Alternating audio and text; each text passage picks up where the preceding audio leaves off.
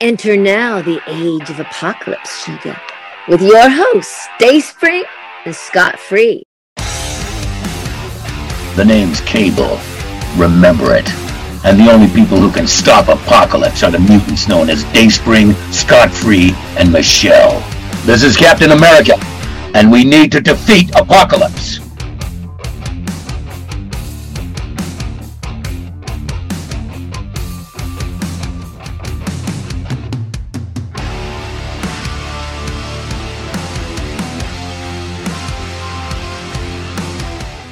Flink, I am so excited that we have Sam Hatmaker, who was a product manager at Toy Biz beginning in 2001. Right at the dawn of Marvel Legends. And he's like a figure from like your history with Marvel, and therefore he's like a figure in like our origin story since you started working there right as we were like MySpace friends. I'm so excited. I'm really looking forward to finally having a conversation with this guy.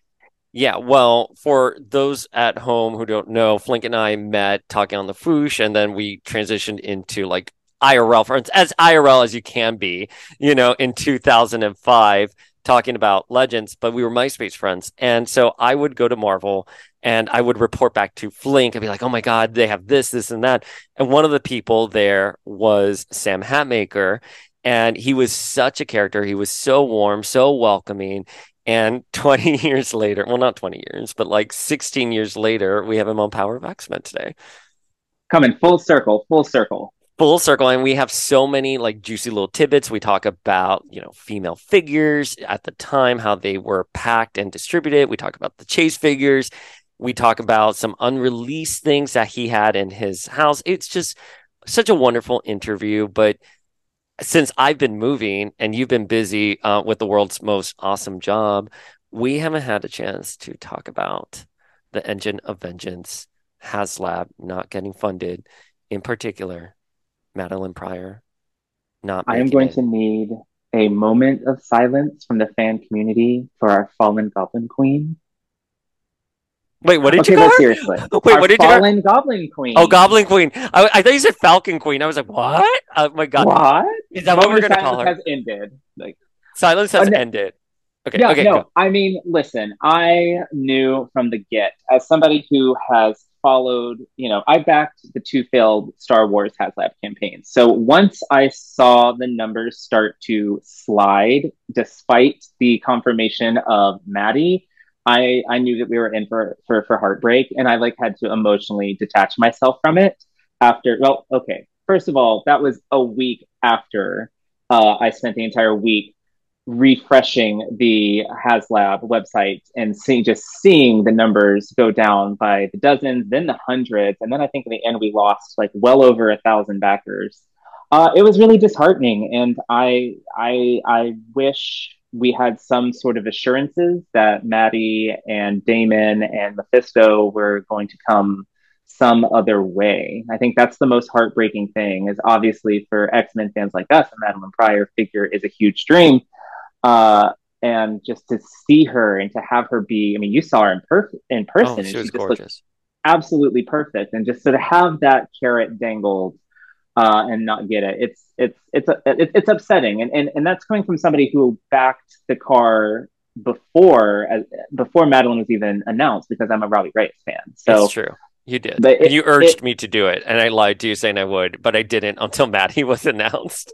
They found a way, and I think that is kind of what turned everybody off, is because it seems, I think a lot of people interpreted, the addition of tiers like Mephisto and Maddie as Hasbro finding a way to get people to invest in something that they wouldn't otherwise invest in, and I think that just left a really bad taste in people's mouth. I wanted it either way. I was all in and all excited from the get, but it's disappointing. It's disappointing. I hope they can find another way. Well, so I've gotten so many DMs about it, and people are like, no, don't worry, we're going to get Maddie and all this stuff.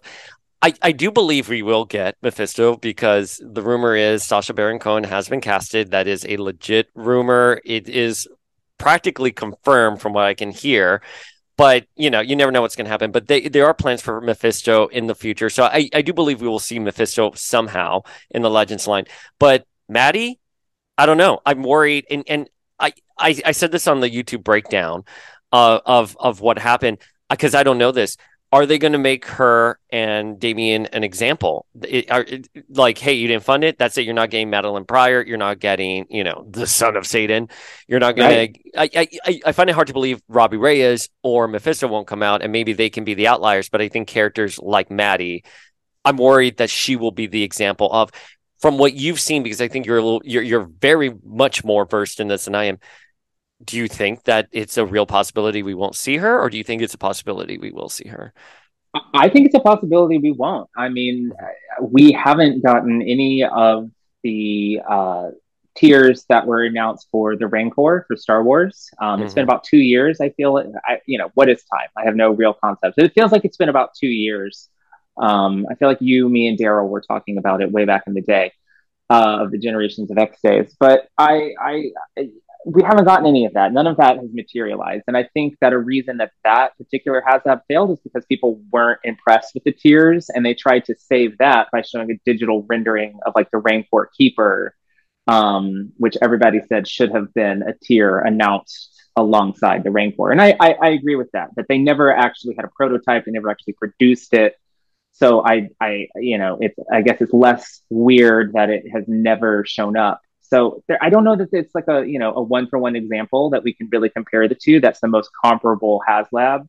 The only other HasLabs that have failed have been the Star Wars Force Sister lightsaber from Obi-Wan, and the life-size Cookie Monster puppet that also failed. So the closest example we have is the Rancor, and none of those tiers have made it out. So I think there's good reason to be nervous that Maddie will also never see the light of day. But when characters like Shriek or White Rabbit can find homes single carded in a Spider-Man Legends wave, I just can't imagine Madeline Pryor, especially now that she's about to be hyped up front and center in a Marvel event, that we won't see her. I hope we will. I really do.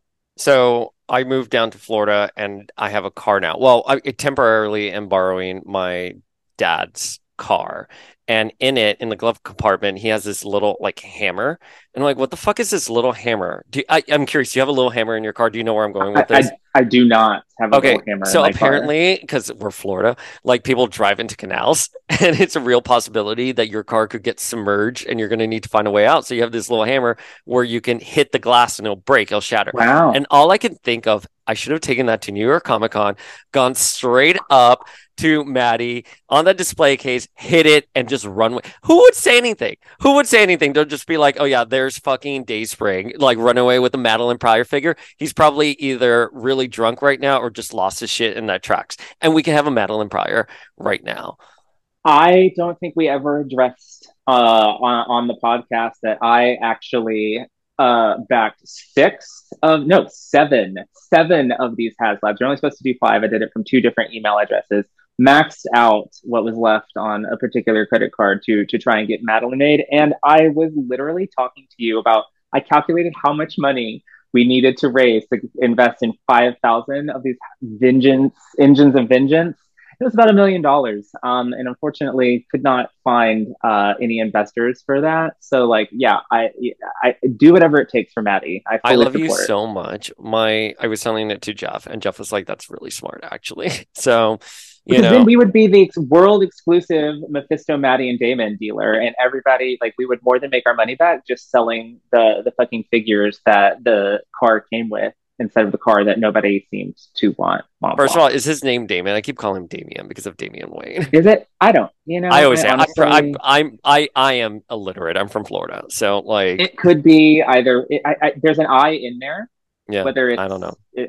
Who knows? Who knows what Pat? I wanted him because of Patsy Walker. Right. I was going to say, to me, he's Mr. Patsy Walker. Like, Mr. who cares what his name Mr. is? Hellcat. Yeah. Shh. Just be shirtless. Just be shirtless.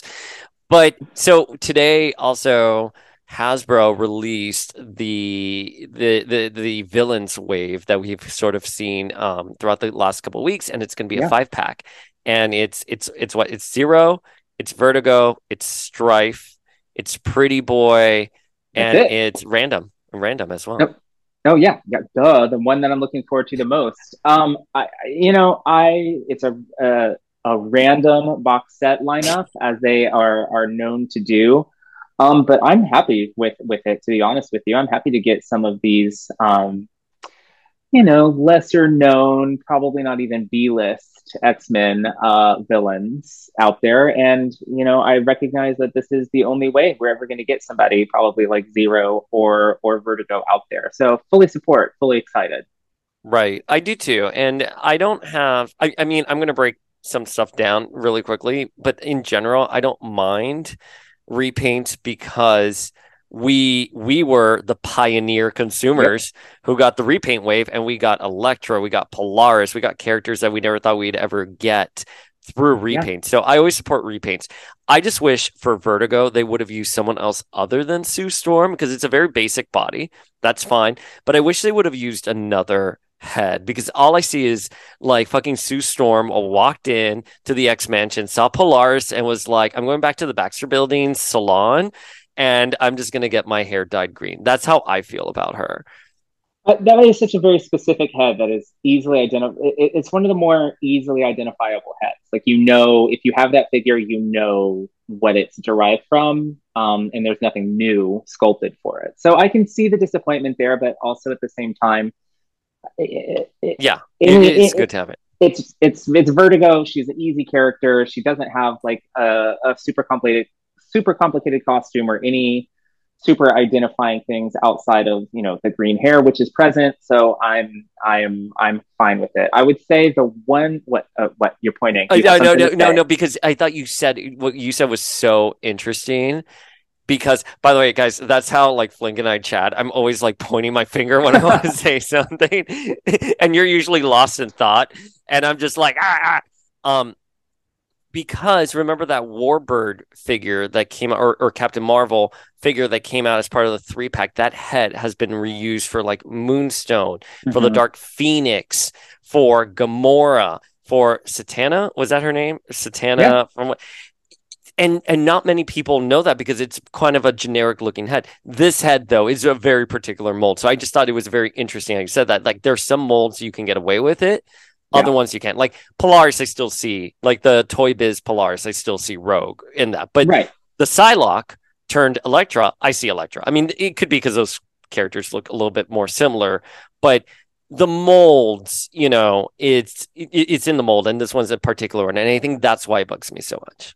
Right. And like it's very obvious. Whereas like something like when they use Wasp's head for Domino, you didn't see it. You didn't Oh see it. yeah, Like, yeah, absolutely. so I think, yeah, I agree. It's a little bit too identifiable as what it is derived from. I would say the only disappointing thing about the entire set to me is I think Random is a little small. He's a little small I think did Random. we if we talked about this somewhere because we agreed on it. Like we thought he was going to be a bath or something like that. It was in our thirsty for figs Mhm. chat with Jason, Mhm. uh, Hammy, and Michelle. We were Uh, talking about how he was a little small, but I mean, fuck, we live in a world where we're about to have a random Marvel Legend, and he's been my most wanted bath for 2 years running now. So no shade, no hate. I'll take him however we can get him, and if I he's a wish he little would have. small, at least he's a shapeshifter.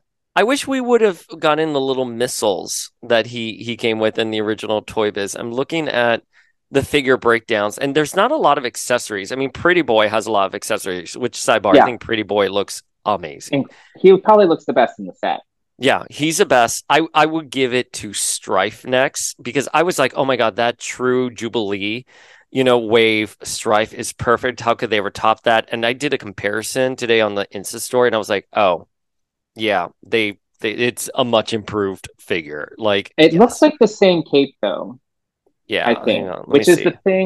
Yeah, which is it the is the thing same cape. I which is the thing I wanted changed probably the most, just because that fucking cape occupies so much real estate in my display. It's hard to pose figures around Strife because his cape is so majestic. But you know what? That's probably how it's meant to be. Strife, and Sinister in their capes. What can I say? I mean, the helmet is like night and day for the new one. Insane, It's beautiful. I mean, like, wow, I can't believe, huge. cannot believe. Anyways, I ordered two, just like I ordered two of the Dazzler Mojo like box set. So I ordered two. I'm excited. I have my grievances here and there, but it's a great set. As a celebration of the 60th anniversary of X-Men, give me these figures. I will take give them. us the most random X-Men villains you possibly could. That is the honestly, no sarcasm. That is like the perfect way to celebrate the X-Men's 60th anniversary. So 60th anniversary for the X-Men next year, 20-year anniversary for Hasbro, 20th anniversary for Marvel Legends. We have Sam Hatmaker, who is at the inception of Marvel Legends. We start from that first meeting, transitioning from 5-inch figures to 6-inch figures and all the way to talking about the 20th anniversary. It's a great interview. It's great. I had so much fun, and he just brings like so much energy to it. Like, I worked a full day today. I went in to work an hour and a half early so that I could be off in time to make it to this interview. And I tell you, the second I hopped on and like felt his energy and your energy and just the enthusiasm for toys, it's like I was a new man. So it is great. You're all gonna love it. As much as we did. He's just an awesome guy. All right. Well, then without further ado, here's Sam Hatmaker. Sam, I am so happy to have you on Power of X-Men. You were not only my first Marvel friend, but you were one of my first New York friends. And I just cannot believe we have you here today. I feel very honored to come and talk with you. And we get to catch up at the same time that we get to discuss geeky stuff we love. So I love that. Well, it's so funny. When I first started at Marvel, I was an intern at Marvel in 2006, and you were telling me all of these wonderful little juicy things about how you guys do figures and everything. And I would turn around, log into my MySpace account and DM Flink here and be like, I met one of the guys from Toy Biz, and you'll never guess what he told me. Oh yeah, I would get all of the tea. Not all of it, of course, but here and there, I definitely knew about his new Marvel BFF Sam, and that he had all the scoop on Marvel Legends, and of course that our origin story, Dayspring and I's origin story is Marvel Legends, literally. So like it was I knew how special it was for him to have that relationship so early. Sam, you know what you did? There's so many things I want to say in general, but there was this one time. If you remember where I sat in front of Fabulous's Flo's, office. Oh, I love Flo. I had just come out from. She was a magical creature. She really was. She'd been there for 30 years, and she'd worked with Dan Lee back in the day. She was amazing, and I love her. She said this really cute thing once. Sidebar. She was here like, some man offered me a seat on the subway. Do I look that old, Paul? I was like, Flo Steinberg, right? That was her last name, Flo Steinberg. Yeah, fabulous Flo Steinberg. I mean, I never met her, but I've read all about her in the old Marvel bullpen bulletins back in all the '80s comics. Yeah, she's been there. She was legendary. Amazing. And Kooky is like, I love it. Oh, I remember Kooky. But anyways, so I just come out of Flo's office where I was gossiping with Flo about something. And I came back to my desk and I saw you walking away from the corner of my eye. And do you remember what you did? What you left on my desk? No. Okay, well, you were very kind to me. You left me a Build-A-Figure Mojo from the Psylocke long shot wave. Was it series 12? Look at Flink. Flink, I told you the story. The whole figure? The whole Build-A-Figure Mojo. I only had to get Psylocke from. Well, by the way, because I was a bratty 22-year-old, I then look at Sam and I'm like, wait, do you have Psylocke too? Oh my God. Did I have her? You said you were going to get her and bring her back to me. Okay. Because I'm like, we would go through, like, we'd have a dumpster once every 6 months come, and we would fill it up with stuff from our office, like things that was just like, because you get a shipment and you get weird parts, and we like, production is such a weird thing. You first come up with the mold, and then they put the mold in the machine to test it, but they're not changing out the plastic because they're already making some toy with that machine. They're just going to put it in there for 10 minutes, take it out, and put the old mold back in, keep running the toy they're making. So we would get Hulks that were white and pink and purple, and we'd get Spider-Man that were just 50 different colors. There were piles of prototype toys. There were piles of sample toys that didn't come in the package, but they were already painted. Then there were piles of toys that were ones that were in the packaging, but packaging was incorrect, and we were still finalizing the layout. So all these have been thousands of variants for every single toy. And if we had thought of like, oh, these variants are going to be worth something, we could have stocked garages full of them. Like, but we would throw them in the dumpster. And so if there was anything around the office that people wanted, if people said, "Oh, can I have that toy?" I'm like, "Yeah, you can have it." It was easy to be generous when there was so much stuff that was just going to be garbage. You know what I mean? Like, I used to take bags on the subway full of stuff nobody wanted, and it's just going to go in the dumpster.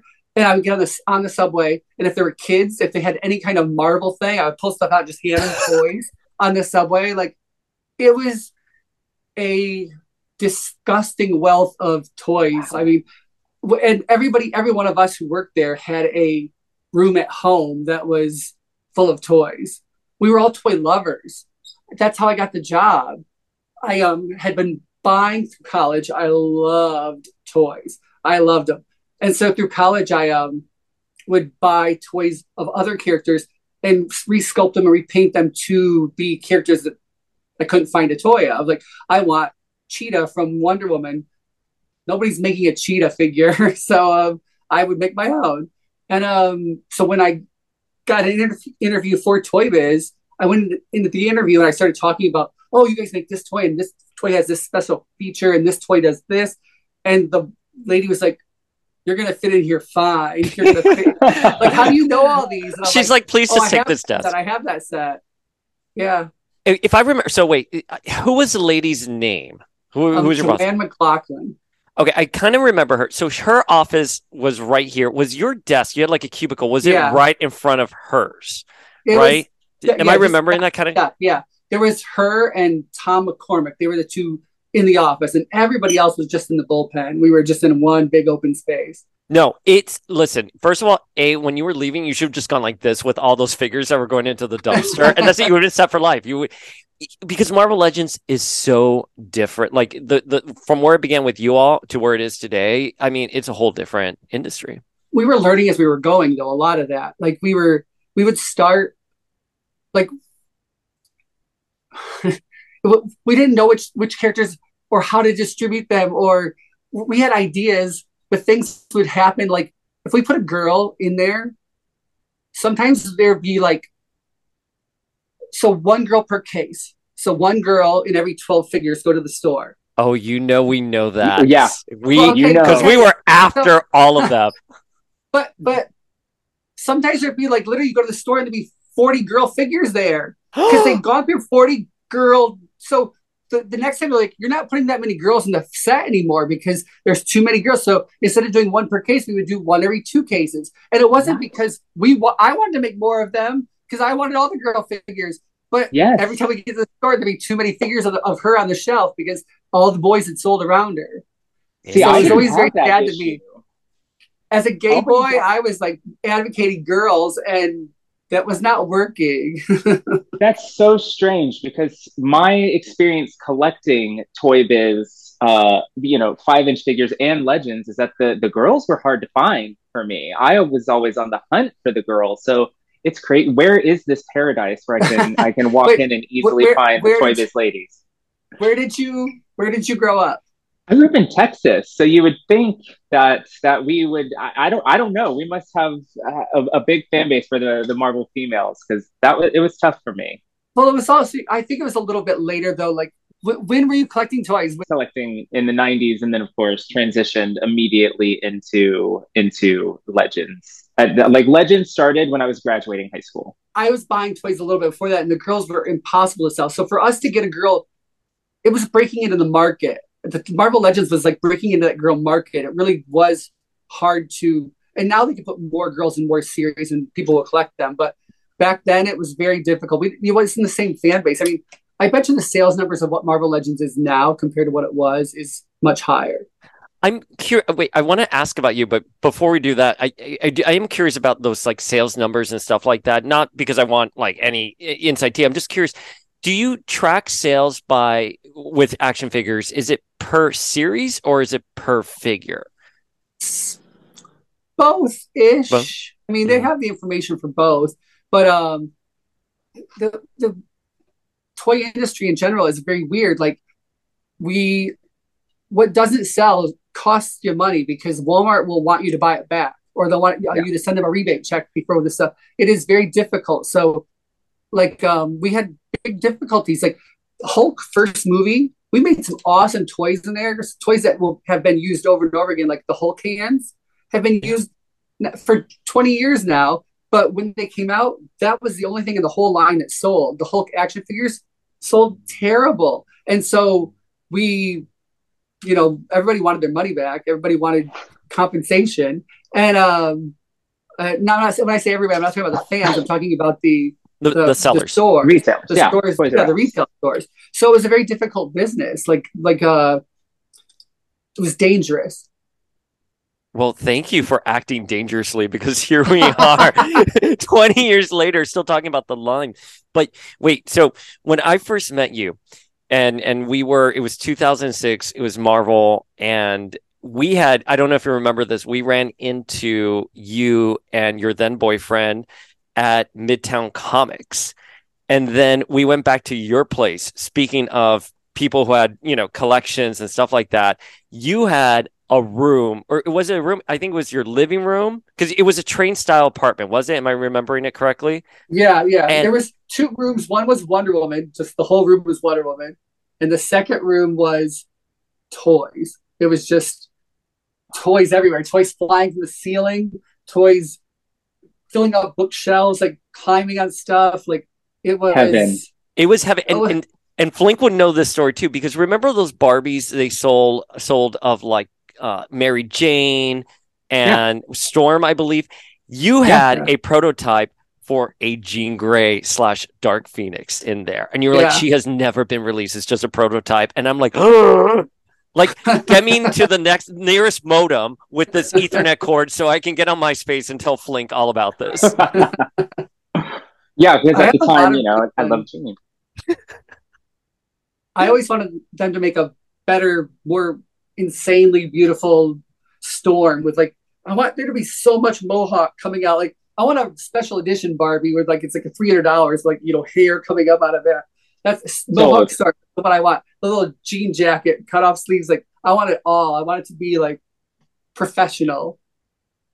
Well, you're also a huge Lynda Carter fan. Obviously, that is something I knew about you the second I saw you, Wonder Woman. There was a piece written about you by Dan Avery, who's a very well-known LGBTQIA plus writer back home in New York, because we both don't live there anymore.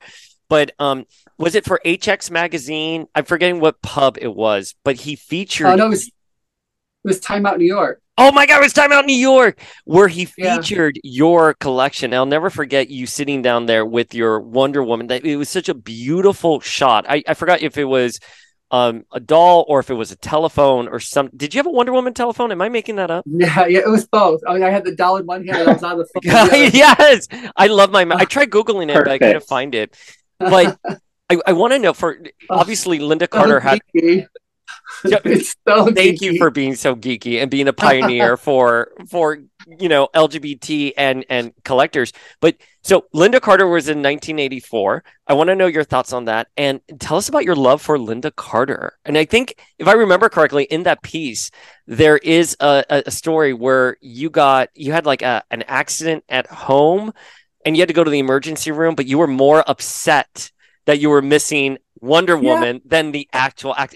Am I remembering that correctly? That is actually true. I was 5 years old. The TV show was on. This is how old I am. And I was in the bathtub, and the TV, was the volume was turned up, and I heard the theme song start. I'm like, oh, Wonder Woman's on. And I jumped up in the tub and I spun around like she did in a bathtub. It's not a really smart idea. So I slipped and I cracked my chin open, and I was bleeding all over. So my mom was like, oh my God, we're going to take you to the hospital. And I'm like, no, we're missing the show. I was very upset because that was before VHS. Felt like I was never going to be able to see it again. Now I can watch it on HBO Max, like that. But no, for the young ones at home, you missed that show live. You weren't ever seeing it again. Done. And you did not get these. You didn't even have the DVD series release. You got a VHS with this odd pairing of episodes but it was 4 episodes if you were lucky, and that's it. That's all you had. That'd be like $20 for 4 episodes. You're like, I have to have it. Or $20 for just one episode of X-Men if you were a Pride of the X-Men stan, as I was. 1984, Wonder Woman 1984. How happy were you to see Linda there? Oh, I love her no matter what. She'll always have a special place, and I'm glad that they gave her this place in the new universe. So it's awesome. I would have liked to see more of her. Oh yeah, same. Yeah. She should have. She was the highlight of that movie for me. I wish she had been more than just a turnaround cameo. And hopefully in the third one, maybe they'll give her something more to do. She's getting older and older, so it's gonna be harder and harder. You know what I mean? Like Wonder Woman doesn't age. Did it in the first movie. They should have did it in the first movie. Her hair in it, she looked beautiful. I was just she looked amazing. I love it. I loved it. Anyways, I cut you off, Flick. I'm sorry. No, you're fine. So obviously, that's how we do it here. We talk over each other. Absolutely fine. So, obviously we mentioned that the Wonder Woman collection. So it seems like you've probably been collecting for, most of your life. What was the first action figure series that you collected? First action figure series I collected. It had to probably be He-Man, or Silverhawks. Like, I'm older. He-Man was probably the first one, but I didn't have that many. I probably only had like 3. And then I had I had superpowers before that. Superpowers. I had yes. I had a Hawkman. Hawkman was my friend. I would squeeze his little legs and his wings would flap. Flapping wings. He'd sit on my shoulder. We'd fly around together. Like, we would run through the woods and he would fly next to me like he was my friend. And I had Wonder Woman. I had Aquaman. I had Superman. Did the Wonder Woman have an uppercut action? There were 2 different. One was a punch up, and then one was this, but it didn't really work. So it just looked like she was like just. Okay, so I think I had this one. I remember that Superpowers figure. I love those figures so much. I think I only ever had like the Toy Biz like late 80s like reissue. Was it a reissue? Straight up reissue? I can't remember. I think they were updated versions though, because I think some of them did have different actions. Yeah, she was iconic. Very thick, like it's very like just chunky. I mean, I would take it at the time. A chunky Wonder Woman, if that's the best we got, I'm fine. You could have made the worst. I had an in-action figure Wonder Woman because there was no Wonder Woman toy. So Burger King came out with collector's cups. It was like a figure with a white cup on it. I was literally just Googling that right now because I was like, am I making that up? And she had like a blue base or something like that. Yeah, and literally I had all 3 of them, but I didn't have action figures of any of the 3 of them at the time. So I threw the cup away. I didn't care about the cup. And I cut the base off and I had Superman, Batman, and Wonder Woman action figures that were just stood there with their arms out. But they were enough for me. It was an action figure. I could run around with it and like it could do it was an in-action figure, but it was amazing. It's Flink. Were you around for that? You're like a year younger than me, but when you're 4 or 3, it makes a big difference. Yeah, did you have it? I don't know what y'all are talking about. Oh my god! So Burger King had, and we're looking right now. She didn't have a blue base; it was a yellow base. But they released like the Justice League, and they were like cup holders. So they were like this big. The figure, their hands go out like that, and a cup like snaps in there. It was iconic. It was so. I'm sorry, you today would be all over it somewhere. Really? But I sold all of my toys, like everything. I sold all of my toys. I sold all of my Wonder Woman collection. I sold I have my Lego collection now, and that is. I have a little tiny shelf right next to me of Wonder Woman with. It's only the Linda Carter doll that's signed by her to me. So I'm like, I can't get rid of that. No. A Dolly Parton doll that's signed to me. Then I'm like, I can't get rid of that. Treasure. 2 Cher dolls, and I just can't get rid of them because they're Cher. Which ones? The 80s, If I Could Turn Back Time. Yep. And the Gypsies, Tramps, and Thieves are half-breed. Feather mohawk, like 70s. Have them both. Those are the only Barbies I have are the two Cher. And I have her loose in her purple, the one that was on Will and Grace. But the feathers on that boa are getting everywhere, so it might be time for her to go. She's molting. She's molting. I love that. and I have like two. I did a sculpture of like they're like sexy thick girls, and Yeah. I have those, and I don't have any other action figures or toys. I'm just in shock that I'm not prepared for that. I thought you were going to tell me, like, you were going to turn your camera and I was going to see everything there, or it was in storage. I cannot believe you sold all of it, but I get it. I bought a Space. house with it. You what? You bought a house? Okay, I did. well, I literally paid cash for a house with my collection. Because every time Wow. I'd sell something, I put it in a separate bank account yeah. until all the stuff was gone. I'm like, how much did I make? And I had this number, and I'm like, okay. And my parents needed a house in Michigan, so I bought one, and they live there. But I paid cash. I didn't have to worry about making payments every month. I'm like, it's there. I am obsessed with you right now. That is this. You are a poster child for why collecting is a wise investment. So there Yes. you have it. I You're probably could affirming my belief. Yeah, this is our retire. You can't see Galactus. I have the HasLab Galactus. That's my retirement right there. I love it. Comic book art behind me. Like I tell my husband, like every time I get something new, I'm like, but later when I sell it, it's an investment. It's an investment. So you're affirming my life right now. Well, Jeff was like, you'll never sell it. Anytime I've tried to pull that shit on you, Jeff's like, you'll never sell it. Just like you don't sell this clothes. I still have shirts from 2006, and literally Jeff has been screaming at me because we just don't have the closet space to keep all these clothes. So, okay. Clothes are so disposable, though. You can get so many clothes, so many places. You do not need to keep it. You'll find if you never wear it in the last 2 years, you'll find something. Any day you go out and go shopping, you'll find something that will replace it in your heart. You'll be like, "Oh, I'll wear this a million times." This is Clothes fair. Clothes are disposable. Yeah.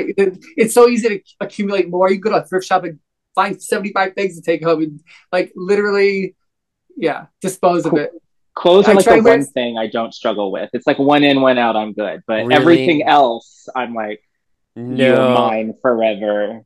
This is a separate podcast altogether. Like my marriage on the rocks because I refuse to part with this Armani Exchange polo I got in 2004. Like it's separate podcast.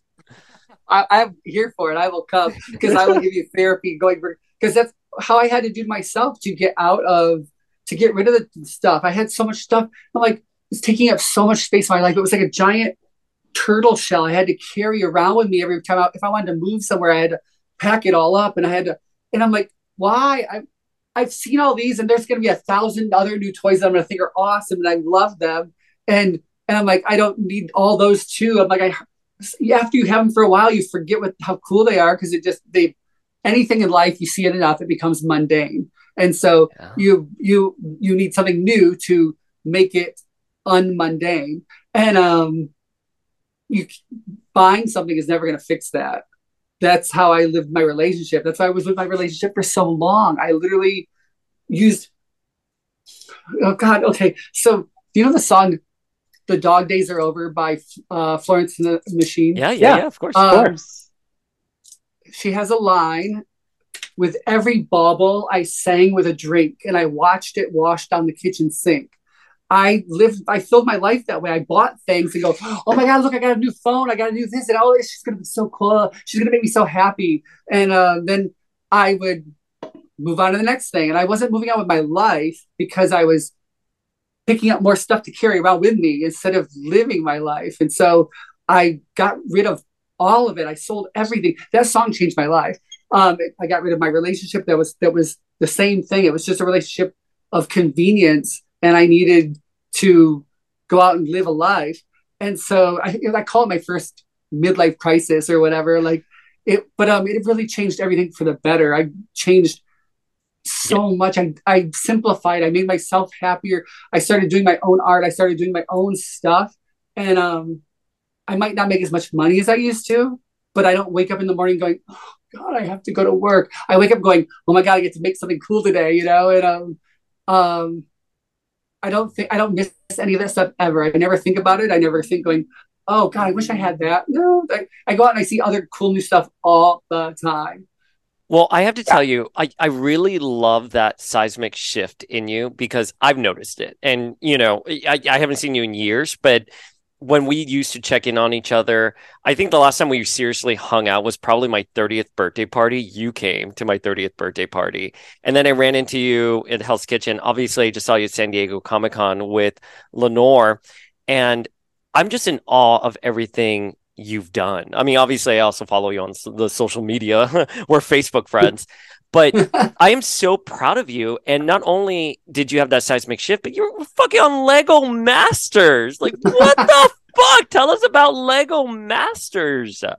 Well, so after I left the toy industry and that world, I traveled the world for a little bit and explored and like learned about life and learned about what other things were out there and what other, I don't know, I just wanted to refresh myself. And I started building things out of Lego. Like I had already done it a little bit while I was still working in the toys, but I just started building more and more. And I got recognition from it.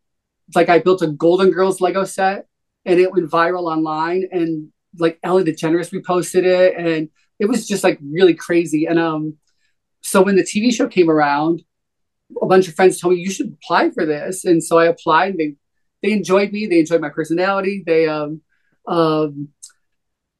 enjoyed my look. I'm a little, You got style. You know, you got swag. You got so much swag. I don't know. Yeah, thanks. That actually makes me feel really nice. So thanks. I remember when I saw the Mohawk for the first time because you used to have. You had reddish hair that was kind of like always red. It was always red, like kind of like a Peter Pan-ish, you know, that kind of like short, and then I remember when I saw like the Mohawk, I was like, your vibe is so different. We were in Hell's Kitchen. I ran into you in Hell's Kitchen at brunch. I saw the Mohawk. I was like, your hair. That was just a fun, weird. My Facebook memory thing just showed that it was like 12 years ago. I'm like, I've had this haircut for 12 years now. I'm like, I can't believe it. I was like, I saw you at brunch last week. I can't believe it's been 12 years.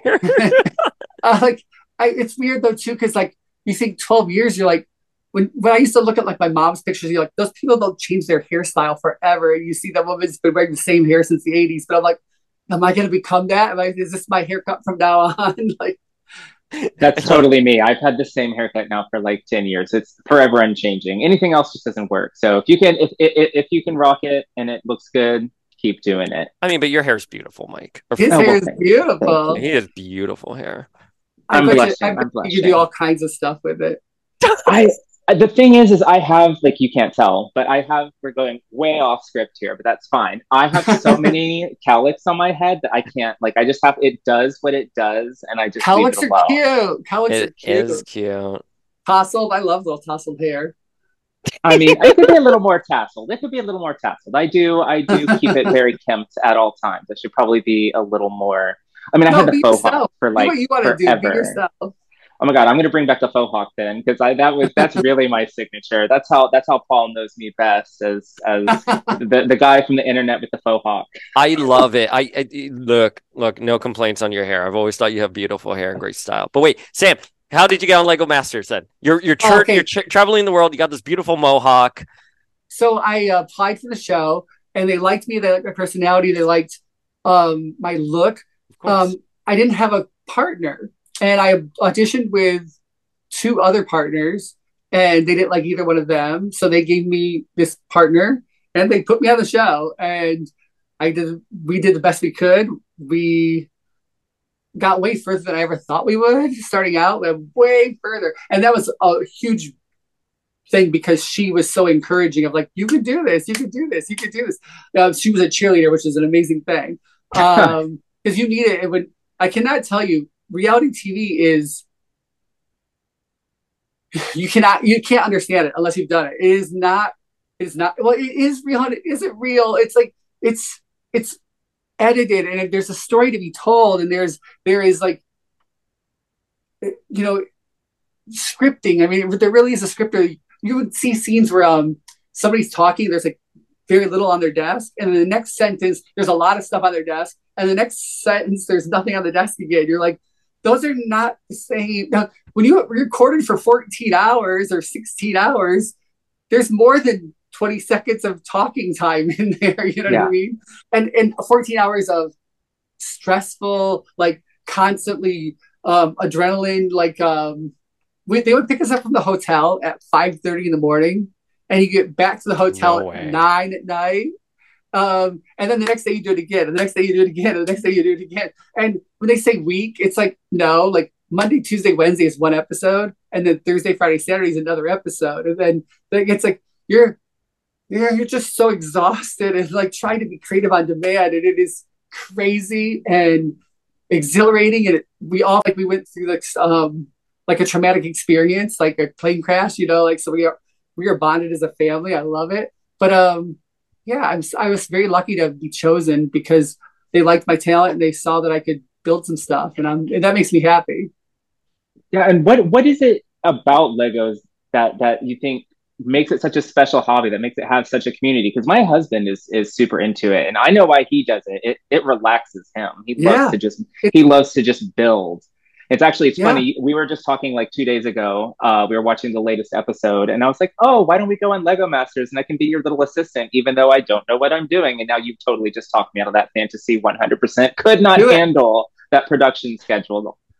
No, but you should do it. Like you should definitely do it. A gay couple doing it is great. They would love it, you know? They would love it. Like, I could tell you the best demographics to apply for the show if you want to get on the show. Like, but that's another conversation some other time too. Yeah. You have my information. Contact me. I'll tell you all about it. Get it, Yeah. get it. I'm into it.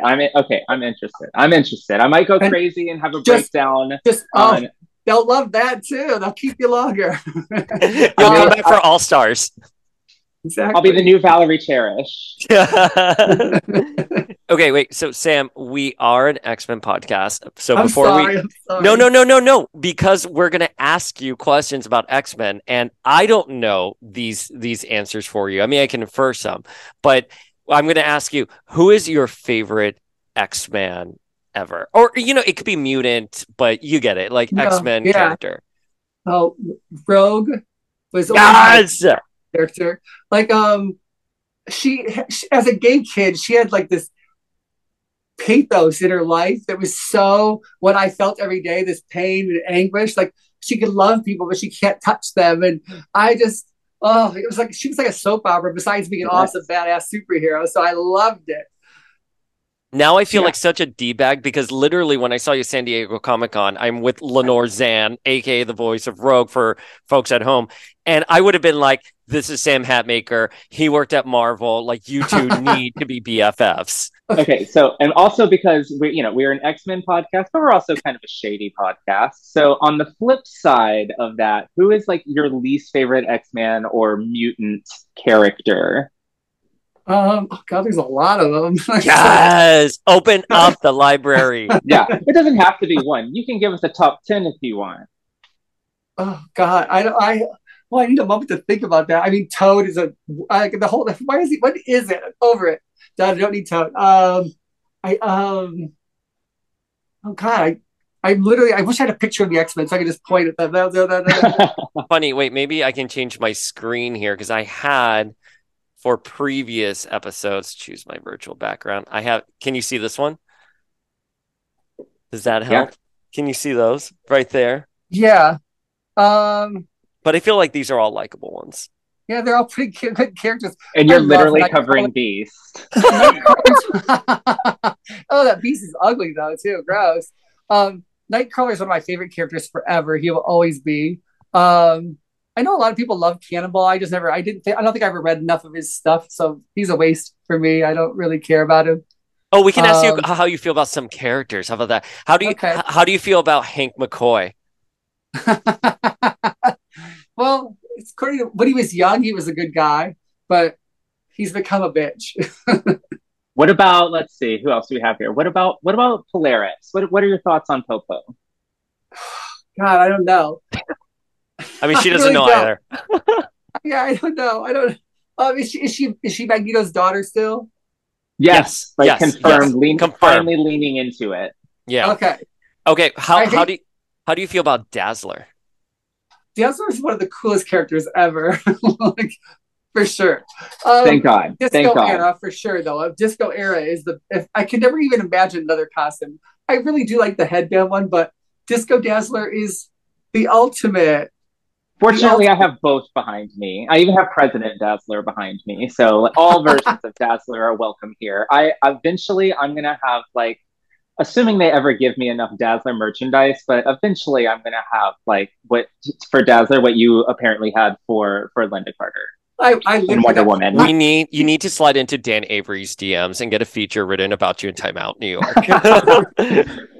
Time Out, Texas. That's how I met Dan too. It's like, and we became friends right after that. Like we were on it. They need to make a Dazzler Barbie doll too, like the same as the other ones, but the ultimate version, like the story one. I want it to be like a $350 Dazzler with real sequin on the outfit. I want it to have roller skates, and I want it to have like, it's got to be expensive and gorgeous. It has to have like perfectly coiffed, like Farrah Fawcett Dazzler hair. Like, yes, I would pay more than $350 for that. Don't tell them that. Don't tell. They don't need to know that I'd pay more than that, but I absolutely would. Alternatively, who is your favorite ex-villain? Ex-villain? Yeah. Magneto. He's perfect. He's a perfect character. Like, because he is right and wrong. Just like Charles is very similar, though. Charles is very similar. He's right and wrong. Like, he's, I love them both.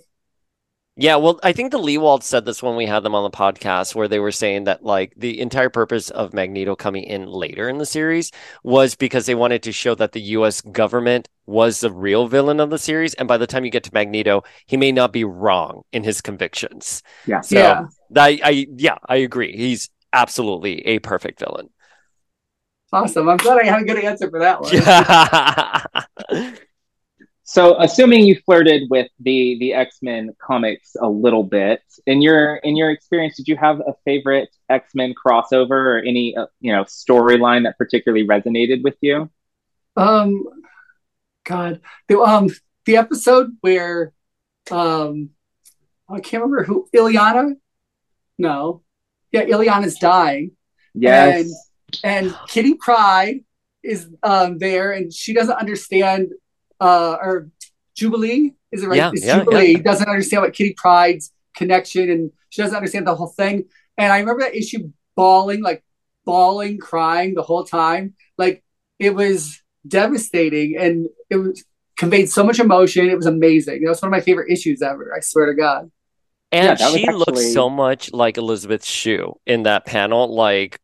Kitty Pryde, when like Jubilee opens up and is that, Flink, you would know this, is that the first time they meet on, I was going to say on screen, but on panel, the first time Kitty and Jubilee? I believe so. And I believe because it's very John dramatic. Romita Jr. Yeah. It's gorgeous. And that issue with Illyana and Jubilee and Kitty, like that was one of the very first X-Men comics in general that I ever read, and I didn't know the relationship between Kitty and Illyana. I was like the Jubilee in that situation. And the way that they like laid it out, they sold it, they explained it. It was so emotional. Like I was crying. I was probably in like second grade, like bawling my eyes out reading an X-Men comic on recess. And it was so well done. That's like totally agree. That issue is very special.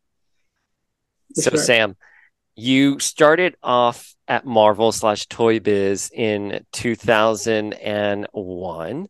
Tell us about the job. Tell us about your interview process. I mean, you kind of already alluded to it. You kind of came in, you knew all the figures, but how were you offered the job? What was your first day like? Can you walk us through that? Okay, yeah. So the job was like, it was the Hangover movies. It really was. It was like a frat party. It was a frat house. It was, everybody working there was 25 to 35. Like, we'd all grew up with toys. We'd all had passions for the characters and toys themselves. And there were, drugs in the drawers, and there were like like people. I do remember that. people bringing their girl back there in the middle of the night and having sex on a desk, and like it was crazy. if they can make a movie of it, or like a TV show like The Office, but much raunchier. But it was so fun. There was one female on the whole floor, and it was a bunch of guys having rubber band wars and making toys. It was chaos and fun, and we all look back at it going, wow, we really were lucky to have this life that we just, I don't know, just fell into, just happened. I had applied for the job. I had been working at an industrial design firm, and the job came posted online, and one of my friends there knew I loved toys. So they go, you should apply for this. And we looked, and the job had been posted for over a month. And I'm like, they've already filled this position. There's no way I'm going to get it. And he's like, just send your resume. So I sent it in. And I guess it was like, it came out and they're like, oh yeah, we should actually call somebody about that. So they called me. They called the top 5. So it was just luck that I got the interview in the first place. There was a stack of like 350 resumes there, And so they called me. I had no experience. I had never been to toy design school. I'd been to art school, so I knew aspects, but I didn't know anything about the toy design process. And but I came in and started talking, and she's asking me questions about stuff and asking me if I recognize any of this stuff. I told her I've seen all these toys. I know what this one does. I have that whole series. I have that series. And she's like, oh, you'll fit in fine. These are people who, she wants nerds who want to do this stuff. She wants people who are going to really be passionate about making a great product. And we did. We all loved these characters. We would get so upset about like a sculpt coming in with the face just wasn't right, or the body proportion just wasn't right, or China would take it and making molds, they would change a hip joint or an arm joint. It wouldn't work the same. We're like, no, we were passionate about it. We wanted to make the best product possible. Oh, and the product was mind-blowing, by the way, at the time, just compared to everything that had come before. So appreciate you, advocating for those of us out there who grew up with toys that were great and special in their own way, but were ready to, move on to things on another level. And you guys were definitely doing that. So I have a question. So this is like a frat, like situation, rubber band wars, everything. Who is checking the 1-800 number and hearing all these kids? Was it still around in the early 2000s? Oh yeah, it was. It was. I don't know who was checking it. It had to be somebody in the marketing department or PR, somewhere in that section. But they weren't calling us back. Definitely weren't calling us back. They were not calling you back? They did not call us back. Womp womp. So, we had gone through a couple of like wilderness years in terms of Marvel toys. There wasn't like a solid, release until we started getting Spider-Man classics. How did, which of course, morphed into Marvel Legends. How did the idea, for these lines come about? Well, Spider-Man movie had just happened. And so we were turning in, we had pushed the envelope with those, giving them more features, more joints, more posability. And we're like, well, once the movie's over, we can't sell movie toys anymore. So what are we going to transition into, And obviously we're going to transition into Spider-Man Classic. And so that really was our first time we got to do amazing Spider-Man sculpts, like with multiple points of articulation. And I remember there was like 32 points of articulation or something like that. It was ridiculous. And I loved those figures. I was obsessed with them. We all had them on our desks there. We were all so proud of them in every single way we wanted. Did you guys have a meeting where you were like, okay, so the movies are going to be done. We want to do more movie style action figures with these 32 points of articulation, which used to be on the actual packaging for the Marvel Legends. But was there ever this talk about hey, we are going to transition from 5-inch to 6-inch figures? Oh yeah, there was definitely a discussion about it, about setting us apart, and also the more detail. We really wanted the space to be able to put more joints in there and to make them, they just work better. The scale would work better. Somebody wouldn't be so chunky and thick. And the more, I don't know, it was mostly scale for detail and for joint articulation. but it just worked better in every single way. It set us apart from the rest. They just felt so hefty in your hand compared to the smaller ones. They just felt like like almost an adult figure. Like they were, there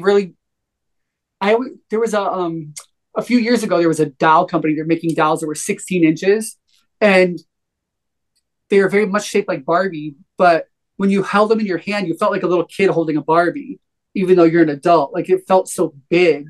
And I think these figures did that too. It brought back like a demographic that had stopped playing with toys and started going, wait, those are awesome. I want to come back and buy some of those, you know, like look how cool that one is. Right here. Yes. Yeah, I had stopped. Same. Like, I forgot where was the last wave. It was probably, I think, before the Onslaught wave that had Jean and Onslaught and Wolverine. That wave, I think it was probably a Monster Armor. Flink, you would probably know better than I do.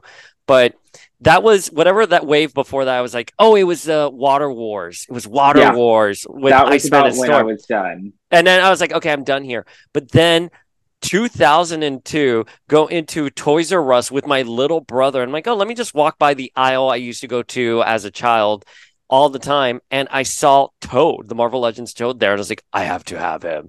And I bought him. You know what I mean? So you guys nailed it, though, because it's so interesting even hearing you talk that, because what you just said, this idea that you guys wanted to make sure you were appealing to the collector who had abandoned the hobby and want an adult to feel like they're holding that same feeling that they're holding a toy.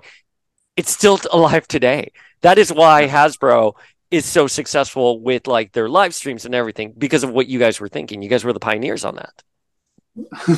we pioneered a lot of stuff in that company.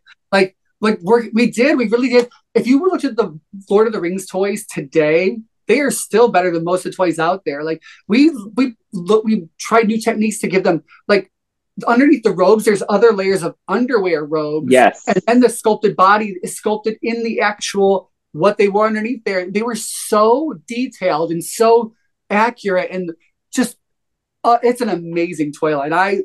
There's not ever been one like it since then. And it's Toy Biz, we were trying new stuff. We were going for it. We were a bunch of nerds nerding out about things we wanted, and we were making things for ourselves. We tried to get so many other things made too. We pushed to get a Balrog made from like a huge toy like this big. But when you start getting into the corporate part of it, you realize those things are really, really hard. Like just developing a Spider-Man car, we would have 3 or 4 meetings about design from it. And everybody, 5 of us would bring 10 designs each of what color. We already decided what the car looks like, the sculpt of it. Now we're just doing colors. And each of us would bring 10. So we'd have 50 color versions on the wall. And people would stare at them for an hour, trying to decide if it should be blue with a red stripe or red with a blue stripe, or blue with a black stripe or red with a blue stripe. Yeah. And it was like, oh my God, this is crazy. No kid is going to care. It's a Spider-Man car. If it's blue, they're buying it. Red, they're buying it. Like they're buying it. But we would have meetings like that. It was crazy.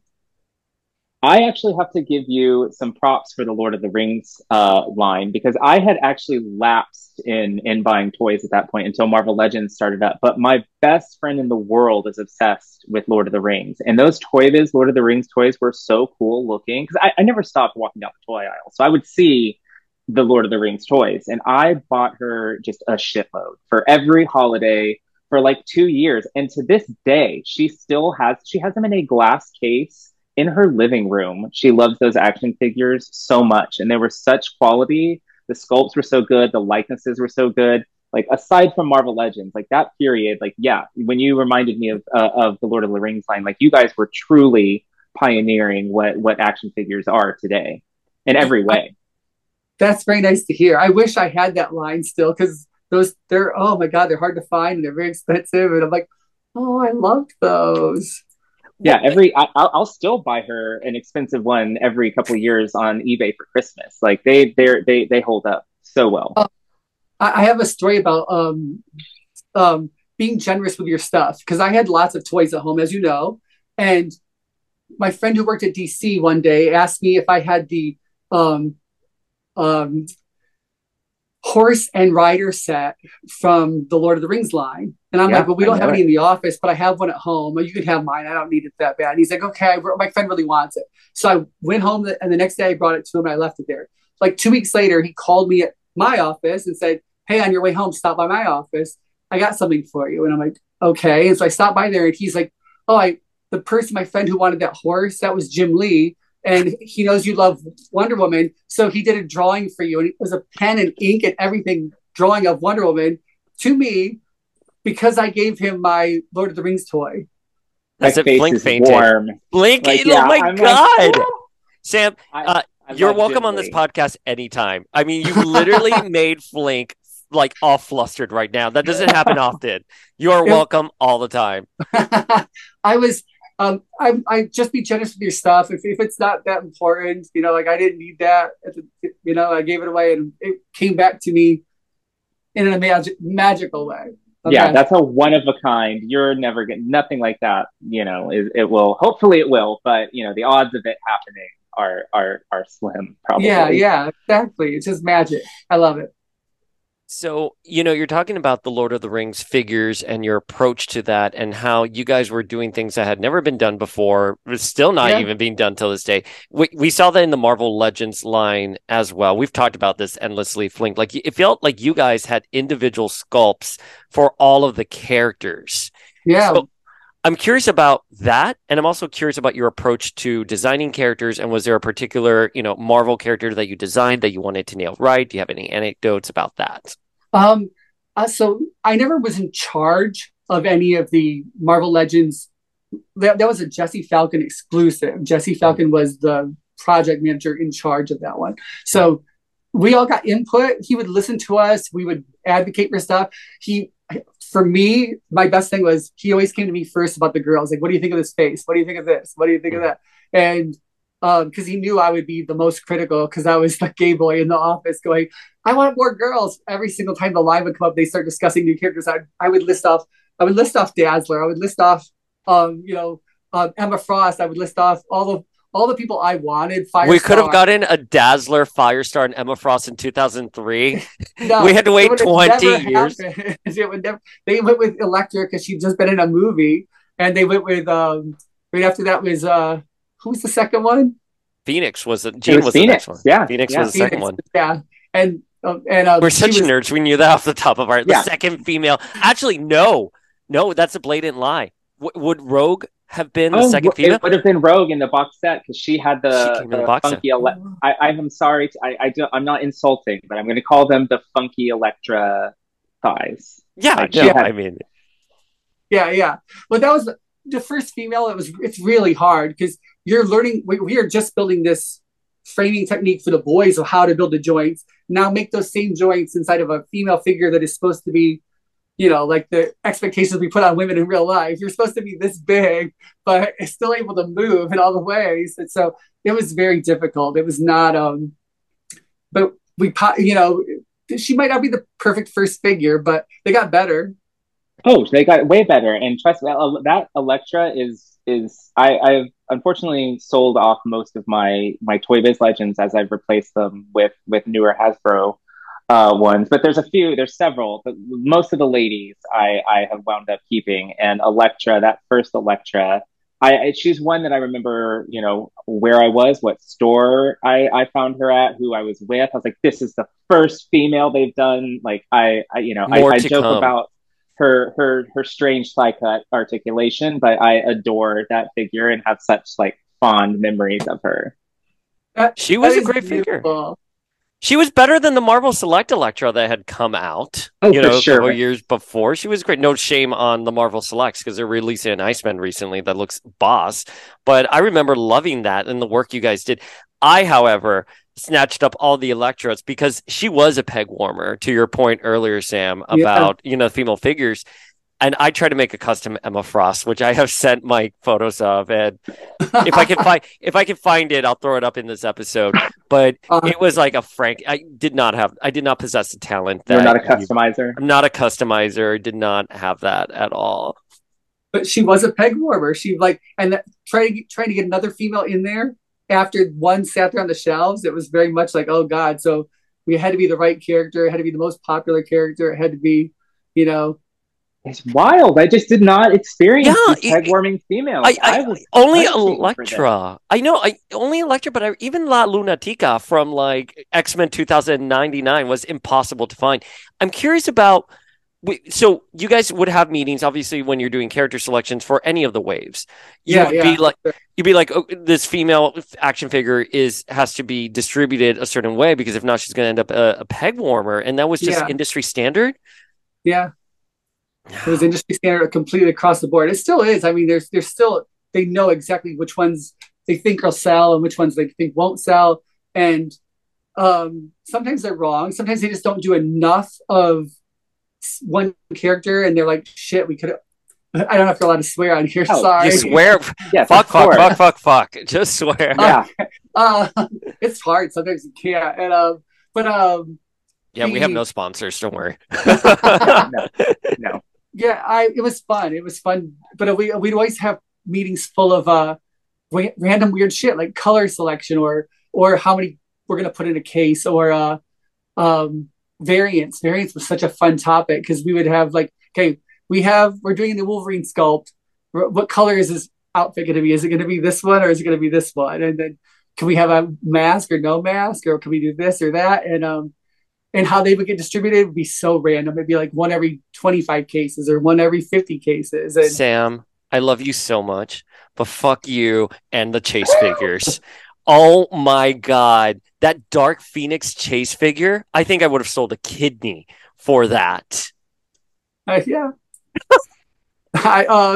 Were you guys aware of how popular the Chase figures were and how people were going crazy? Sure, we were aware of it. But it's like they wouldn't let us do more than that. And like even when we order samples, we couldn't get Chase figures in the office. We weren't allowed to. Like literally, I one time I was at a store and I saw it like literally at a random shop, like one of those on Broadway up in the 90s, like those little toy shops where it's like a mom and pop toy shop. Mm-hmm. I was in there with a friend and I looked over and there was a Wolverine with no mask on and it was $15.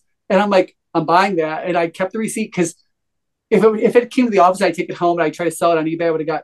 Somebody would have noticed it and I would have got fired if I didn't have proof that I bought it somewhere else because I wasn't allowed, so I bought it and I sold it for like $300. But I'm like, you just never knew when you'd show up and get one. Like if I could have ordered them into the office from China, we all would have, but we weren't allowed to. For normal figures, could you order them from China and just have them come in? I'm trying to liken this to when I worked in book publishing. I could order whatever books I wanted, blah, blah, blah. Yeah. Interesting. Yeah, so I wish we had more power to we weren't allowed to cost it money. Like, we could order an extra case of this figure, an extra case of that, something that's not costing them. But if I'm I always wanted to say, can you, next time you have light blue in the mold, can you mold one of these? But they would cost them hours of having to change a mold out, make a special color, do it. But I always wanted to be able to customize my figures that way. Well, we haven't made this character yet, so can you send me a purple of this so I can paint the rest of this stuff on and make this character for myself? But that wasn't a thing they would do. I have relayed this story before on the podcast, and it is I have to tell you, the only time I ever found Chase figures IRL, it was the greatest experience. It was 3 a.m. at Walmart, post the gay club, all right, post drag show, post gay club, covered in glitter. I roll in, probably not sober. Thankfully I was not the one driving, and they had just put out a fresh case of one of those best of Marvel Legends Walmarts waves, and it had Dark Phoenix, Phasing Ghost Rider, Phasing Vision. Who else? I mean, it was all of them basically. Did I say Dark Phoenix? I'm gonna say her again because I probably text Paul or messaged Paul on MySpace at you ran back to your dorm Florida time. Ran back to your dorm and logged into MySpace and messaged me. He bought 2 of them.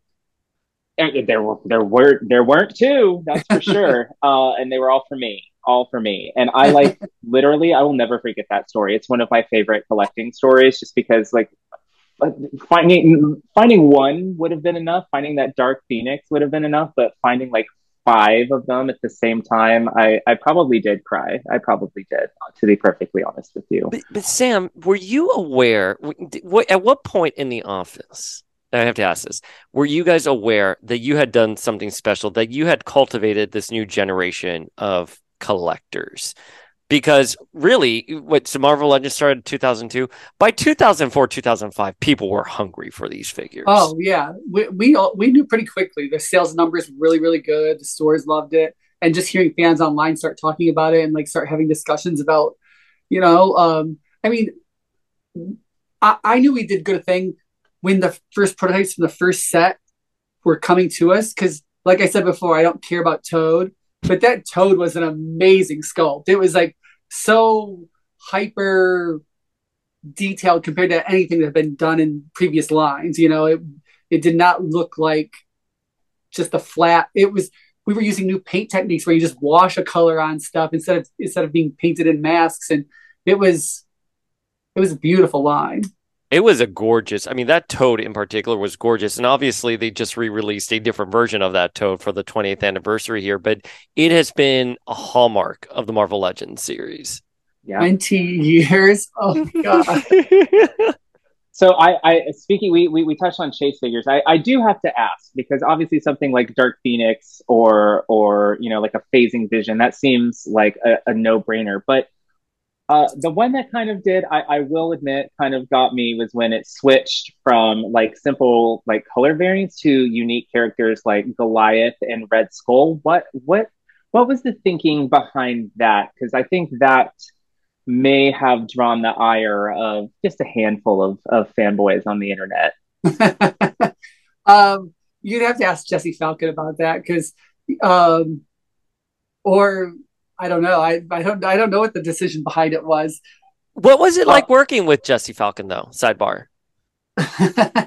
Jesse's awesome. He is fun to work with. I mean, you'll never have a boring time with him, for sure. Was he like he was like a stand-up comedian too at the time? I think people were talking that he was like on VH1 or something like that when I was in the office. He's been on a few episodes of stuff. He still does some stand-up here in LA.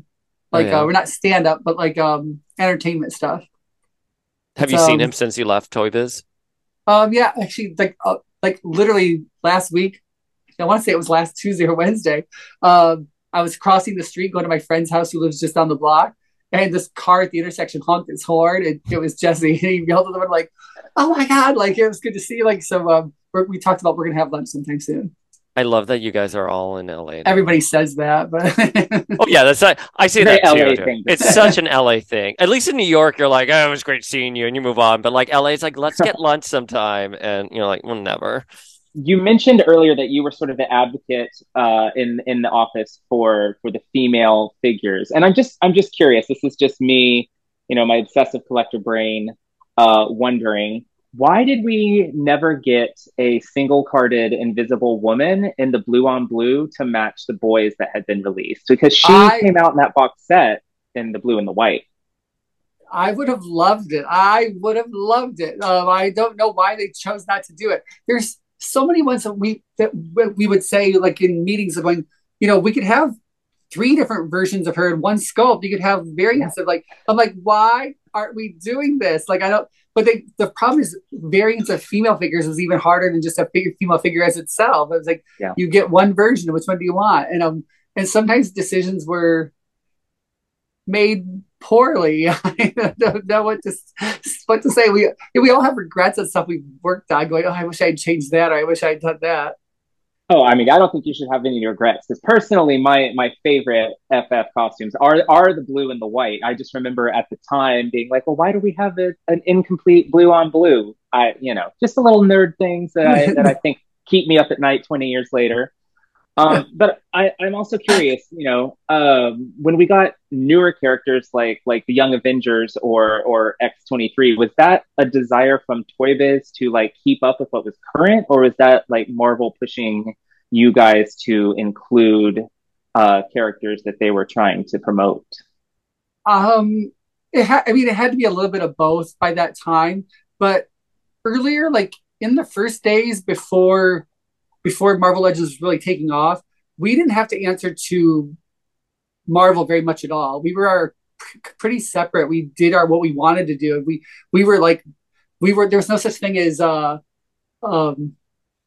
quality control for us. Like it was like there was nobody going, you can't do this, and we would say we would be the deciders. We would get a sculptor like, we're gonna do this character. This is the sculpt. Yeah, that sculpt's pretty good. We didn't have to send it to anybody for approvals, and it was amazing. So, working in toys, anytime you make something from another company, like when we made Lord of the Rings, every time we make a sculpt, you have to send it to New Line Cinema, so if they could say yes, we like it, we'd send it back to us, and we, it would take forever. But us, for anything we were making for Marvel characters, it was our license. We just say, yes, we're doing that. Yes, we're doing that. And it was great. It had that was really great power. Marvel was very different back then. I mean, I was only there for like 6 months, but I remember like it was, I've been at the time I had been in other offices that were a bit more put together. It's not the machine that it is now. I feel like Iron Man 1 was just on the horizon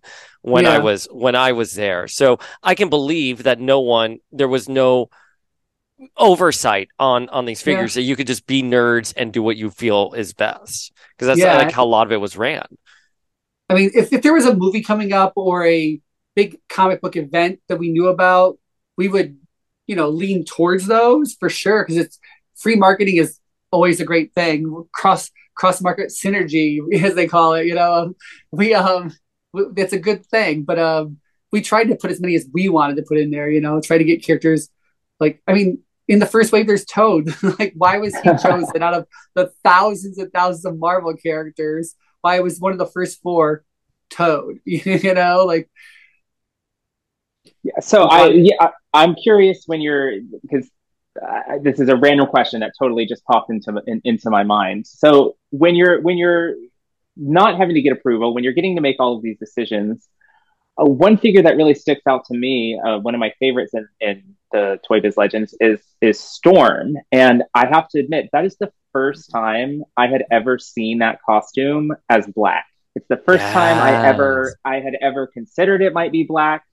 And then of course I go online and everyone's like, well, it's black and shiny, and that's why it always looks white. I mean, what is your take on that? Or are you part of the team that decided, no, this costume is black and not white? It was always black. Back in the 70s, it was black. It was always black. And so when the cartoon came out, to us who had already loved it as a black costume, we're like, it looks very white. And then, we had the same thing going, oh, it's the light reflecting on it. So it's supposed to be, it's black, but it's light reflecting. And then they started making white costumes on everything. We're like, okay, I guess it's white, But we were just, we accepted it. But when it went back to black for us, it was like, it's black. That's what it's always been. Like, it blew my mind. I had always seen that costume as white, and then the definitive Storm figure of its day was suddenly it was colored as black, and it blew my mind. It blew my mind too. It really did. It's so. I'm looking at the photos now. I'm sorry if I look distracted because I'm Googling Jim Lee Storm. Yeah, it blew my mind too. I think I was one of the first ones like, is that costume black as well? Like, we had that conversation in our MySpace or on the Foosh. We got into a fight with people on the Foosh.net. Right. Oh my God. They're silver, actually. It's silver. So Sam, you're a Toy Biz. I'm curious, was there ever a particular wave or figure that you're so proud of, even to this day you remember it and you were just like, I'm so glad I produced that? Really, the Lord of the Rings are ones I think are the most amazing stuff. So it's not really X-Men. So that I'm sorry. It's okay. Listen. It's most likely people who are listening to this are huge Lord of the Rings fans as well, especially from that era. So let's hear it. Okay, yeah, Lord of the Rings. I just think they were all fantastic and magical, and like the horse and rider ones were my favorite. Like they had a horse. It was a ring wraith. It was the head was this out of it, like it wasn't. And the Sauron figure, oh my God, it was so tall, and the rings and the fingers came off. I loved that one. That ring wraith, I was gonna say, like I think there's a flying one on like the fell beast or Yeah, something like yeah, that. I got that for like literally just like 2 years ago for my best friend for Christmas, and we were both sitting there just in awe of it the entire time, just like, yeah, wow, this is amazing. And that toy is 20 years old now, probably. yeah. I love it. The only Toy Biz toy I still have is that Storm, the 12-inch doll version, like the Mohawk one. That's the only one I have. Yes, She's not Yeah. out. She's in a box somewhere, but yeah, I love that's it. that's I my favorite love Toy that Biz doll. toy, just because it's Storm and Mohawk. I was into it. Pushed for the Mohawk Storm Chase variant head because that one I did track down. Oh, there was no need to push for that one. Like I definitely advocated. Yes, I agree. Do it. Everybody was on board for that for sure. So speaking of ways that Toy Biz kind of changed the action figure game, one of the most enduring things that Toy Biz did that Hasbro has obviously swiped. I think McFarlane did it for a little while. I don't think they're doing it anymore, but that was the advent of the Build-A-Figure. How did that come about? Who pushed for that, and how did you get something crazy like that approved? Well, that was the thing at the time we were all toy nerds and we've been buying like blind box things and toys imported from Japan and stuff like that. And we had tons of different things where you'd have to collect a part in this and a part in that to make something bigger. And it had to be Jesse's idea, but I don't, maybe not, because we in those meetings you never knew where somebody would say something and like, oh, that's a great idea, let's try that, or let's look into that. Start do up a pitch and figure out a budget and see what it is, and somebody would just came up with it. But we definitely had a lot of those around the office before we stole the idea from somebody else. Is what I'm saying. It wasn't our idea, but it wasn't a like direct steal. It was more like it was in a different kind of thing. Like a lot of them were like keychains and it came with something else. So at the end you could build something and so we just took it and spiked it for toys. Approval for that though, the hardest part is the molds. Like, can we fit molds together? Can we what size, how much extra plastic can we use? So budgeting was the hardest part for that. But and they made some great decisions right off the bat. I mean, the first Sentinel, Oh I my mean, God. they've Yeah. they've done bigger since then. I used to have like three of them too, and I'm like, I wish I still had them somewhere.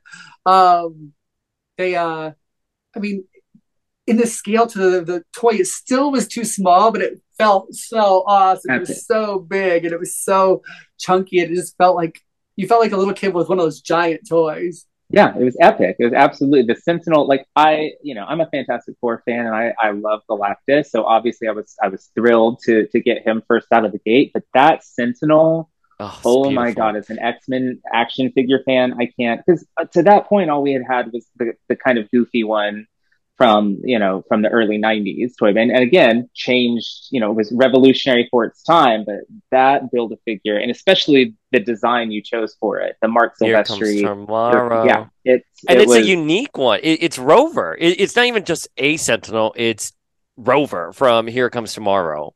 It's a character in of itself. I love it. But I love it. That's one of those toys where I'm like, I gave one of mine to a friend in New York, and when I was home visiting, or when I was in New York visiting just recently, I stayed one night at his house, and I went into his toy room, and it was standing there, and I'm like, oh, God, that's such a good figure. Still, I really felt like excited to see it, like I hadn't seen it in a long time, especially in person. So I agree. That was like a thing that for me, I was like, wow, we made that, and it looks badass. still to this day looks badass. Like yeah. there's not a thing about it I would change. Well, Awesome. speaking of things that I would have changed, one thing that happened to you guys, which was such a huge scandal, I remember, was the Series 11 Scarlet Witch. I don't know if you remember, but she was supposed to look a certain way. And then you mentioned this earlier, China kind of like messes with the molds, everything. Do you remember that scandal? Do you remember when that figure came in? I remember not liking it. No one liked it. No one liked it. It's sometimes scheduling just ruins you, and it sucks because I was so excited for that figure. It's one of my favorite. She's one of those characters I love because she's had so many costumes and she's had so many storylines, and she's been beat up kind of like Donna Troy in the Teen Titans, one of those characters that's been beat up over and over and over again. And I love it. I love her. She has a special space in my heart. So when she finally gets a figure, like the first figure ever, and you're like, she looks terrible, but I still bought her. You know what I mean? It's like, I bought like 20 of her. I bought 20 because she was originally not supposed to be released. She was going to be canceled, but I guess she still sort of made it out the door. I bought 20 of her, and I found her once. I was like, no, I paid $150 for her on eBay. And Flink at the time was like, you're crazy spending $150. And then she popped up all over. Wait, did you? I was your defender. Okay, you were my defender. Makes you happy. But in DMs, you were like, that's crazy. It is crazy. Or time, it was crazy. Now we buy action figures at retail for $150 plus. Yeah. So, you know. And what you guys were saying earlier about chase figures, Lego, the little Lego man, it's not that hard to make them in varying colors. They made a Comic-Con exclusive Phoenix, like 4 or 5 years ago. She sells for $1,200 for one Lego minifigure. I'm Jean not Grey buying fan. her. I have her somewhere. I wish I have her somewhere. Shut up. They gave her out at New York Comic Con. I wasn't there. They gave her out at New York Comic Con. I have to find.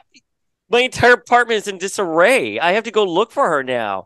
I'm pretty sure I have her in one of my. I'm gonna try. If you want to sell her or you want to make a trade for something, you let me know. Give me your firstborn. I got lots of art. I got art. I should show you this art. But you're so kind. Because if the tables were reversed right now, I would be like, "Bitch, remember when I gave you Mojo? Time to pay up." No, if I find her, I'll chat with you. Okay, that's awesome. I'm like, but I remember when they gave her out, and she didn't even come in a box. She came like kind of like in a paper, a little case thing. Yeah. So like, I'm like, come on, you're releasing one of the coolest characters in the Marvel universe as a Comic-Con exclusive. You can't put her in a set, and they still have not put her in a set. It's been like 5 years. I'm like, come on, like what the. Just do it. It's not that difficult. Give us Jean. We can never stray too far from Jean here. We can never stray too far from Jean Grey. Our God Queen, Jean Grey. So we sort of addressed the Scarlet Witch that wasn't going to come out, but then did come out. That like looked the way that she did, but that's unfortunate. She looked unfortunate. She did. She did look a little bit unfortunate, but. Some of the figures, some of the things that didn't ever see the light of day was like Extreme X-Men Psylocke, the Blue Wasp, the X-Babies, the Henchmen pack-ins, Juggernaut in his hero costume. Like what happened to these guys? They remain urban legends in the Marvel Legends collecting community. A lot of times what would happen is like, so we're allowed to have 6 figures or 6 characters in the next line. Jesse would send out information and sculpture quotes for 7 figures, and he would just get an extra one sculpted, hoping that somebody would say, okay, you can use that in the next line because you already have it sculpted and it's done. And so we would end up getting more, like we had a Balrog sculpted. It was a huge freaking action figure, but never used it. But so that happened a lot. We'd start with one and then it would just never get used. And so there was more than a legend. It was like prototypes, and there were like, there was plans to do it. We wanted X-Babies so bad. Everybody in the office thought it was so cute. We wanted X-Babies. Still dreaming of them. Me too. I would love them. I would love it. Barbie should do that with the little Barbie. She's got Stacy, her little sister. They should totally do a line of X-Babies. I would buy them. I would buy them too. And then I would give them to somebody else. You buy them, give them to me. I still do it though, because sometimes I will still fall when I go to the store. Like, oh my god, that is so cute. Oh, I should really buy that. Like there's a Mariah Carey pop Christmas album thing. Oh, I've seen it. Yeah, own it. So stupid cute. And I'm like, I want it but I want it for just this Christmas. I want to buy it, bring it home, and then as soon as Christmas is over, I'm like, okay, I got to give this to somebody else and just give it away. And I tend to do that because I'm like, I'm not going to keep it. I'm not gonna. I do it with Lego. She comes out every Christmas. I just want to build the Lego set. Can I build this? And then I'll give it to you already built. I'm like, do you want it? Mariah comes out every Christmas in this house. She's a permanent fixture. Good. So Sam, you guys are having such a fun time. I mean, it sounds like you guys were really tight there at Toy Biz. We Obvious, were.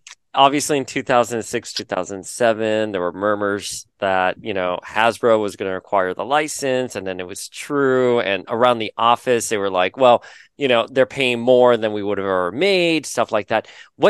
Can you walk us through when Hasbro came in to purchase? I mean, what was the situation there? Can you sort of give us the behind the scenes peek as to what happened? I can give you a little rear view mirror and a little because at the time we didn't know exactly why they were doing it. We were making good money. We were making awesome toys. We were selling, and we were at the top of our game. We've been making more money every single year than the year before. We're like, what are they doing? Why are they getting rid of us? It was very unsure, and they were talking about how we were going to move into other departments and how we would still work with them, and it just wasn't. We were unsure about what was going on and why. Looking back, we now know that Disney bought them, so it was a great business move. Like I said before, making toys is a risk. We made a lot of Hulk figures and they didn't sell. We had to give a lot of people money back and end up with a bunch of product that goes to dollar stores and things like that. Losing money is not business. So having another company take all the risk and pay you no matter what. They pay you a licensing fee. They pay you if they sell anything, you still get more money. If they don't sell anything, we already got the money they paid us. It's a very low risk. Win-win situation, yeah. Yeah, and so when you know that that asset, that risk is part of your company, you'll get rid of the risk, and Disney will buy us with one less liability. And so it was all getting towards the whole Disney purchase. We didn't know that. I mean, the business dudes knew that. They knew they knew what stock to trade. You know what I mean? But we were uninformed. So. Well, people always seem to assume that these mergers just happen out of the blue. I remember when the Fox did. No, it's wild at how far years in advance this is. Yes, it is not. There's no way anybody's like, well, that just happened. That's not how it works. You are brainwashed because you do not know how the system works. I don't think Disney just decided one day to wake up and spend $4 billion. I don't. Exactly. It wasn't. They weren't like, wow, that movie did really well. Let's just give them lots of money, to buy them. Yeah, no. I mean, it takes years. Well, so when that transfer of license happened, I think, were you guys going to do the Annihilus wave with Emma and Banshee? Well, so that's when I left the company. I was like, I gotcha. I don't want to, we were unsure what was happening. We didn't know Disney was going to take over, and people were, there was no more Toy Biz to do. And so we were doing brand assurance and things for other companies. We were still working with Hasbro because we were getting they would send us the thing, we'd approve it, say yes or no, tell them to change colors, give our direction. But then they were making the toys. And I felt like I want to go make toys still. I don't want to just approve other people's stuff. I want to be creative. That's what I love doing. So I left the company at that time. So those last few waves, I don't know. Yeah. Oh, wait, you ended up, where did you go afterwards? Because you ended up working with one of my friends, Ethan. I don't know if you remember him. And you guys were at the same company, but I'm forgetting where it was at. It was Global Brands Group, I want to say is what it's called. Yeah. And it was, we made toys for Marvel and DC and Hello Kitty and Crayola and all the Disney and Pixar characters and SpongeBob SquarePants and all the Nickelodeon characters. We had 60 licenses. It was crazy. Going from just Marvel to 1,000 other kids shows, having to watch kids shows and going, this is I have to make a toy of this. So the kids are into these days. But I don't miss that world. Well, I'm just curious, were there, we know you didn't have anything to do with those last few waves, but was there anything that you did work on or help develop that went unreleased that we still, don't know about, maybe? Give us an exclusive. Was there a new X-Men box set that was supposed to come out? The Tadashi box set? I'm Tell not us. going to say anything. I don't know. I really don't. There were all kinds of. We would come up with box sets in the office, like just grab 5 figures, going, "Hey, what do you think of this?" So we lay them on a piece of cardboard and put a fake window over it, so it looks like a package, And that's how it worked. We'd go through a drawer, going, "Oh, that's like 4 or 5 years ago. We could get that the other variant version of this and use that in the box set," and we would just lay them out. And so, there were ideas for thousands of box sets. But yeah, I don't know what happened to us. Sorry. No, why would you apologize? So the other thing, and I can't remember if we talked about this before we got on the Zoom officially or once we hit record, but I remember when we were talking one day in the office, probably around Mary Sprouse's office. Do you remember her, like the HR person? Yeah, But yeah. but you were telling me, and I remember this conversation because it was mind blowing to me that when you're doing these figures, you're basing them off of some actors and their likenesses. And Yeah. obviously, we have Angel, who looks like Brad Pitt from Yeah. the wave you guys were all on, and you told me something about Emma Frost looking like Marsha Cross and all this Um, stuff. So was yeah. that an approach you guys had in the around the It wasn't office? on, it wasn't on purpose, like going, but we did that for other series too. Like David Vonner, one of the other designers on the floor, in one of the he was War Machine's face. It was Mm. just he worked on the figure and like we made him his face. Damon Nee was one of the other designers, and he was in one of the Lord of the Rings figures. He was one of the elf guards, and we're like we would just put somebody's face in there, and we did people we knew and we did celebrities. So this is a beautiful woman. Copy this face. Like this is kind of what we're looking.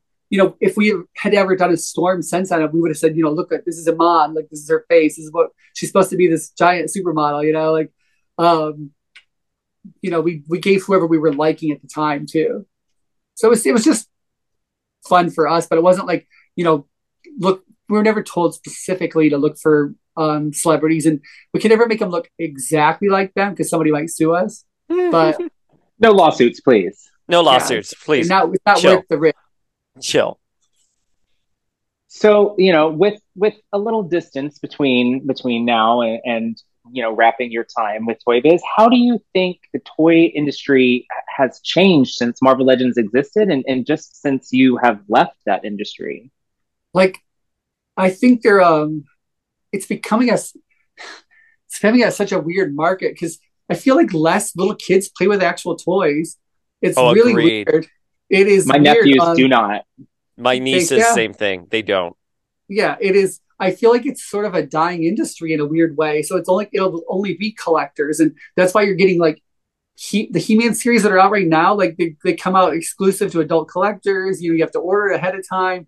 They'll and they know they're only making 3,000 of them instead of like 300,000 or 500,000 like we did for some of our figures. Like it is, and so prices will go up because if we're only making yeah, the prices go down the more you make. And so Yeah. when you have to pay for a mold that costs $30,000 to make one figure, then you have to amortize that cost into all the other figures when you sell them. So the prices go up, and people are like, "Why is this one figure, $40?" I'm like, "Well, there's not enough people buying it." Sam, last question.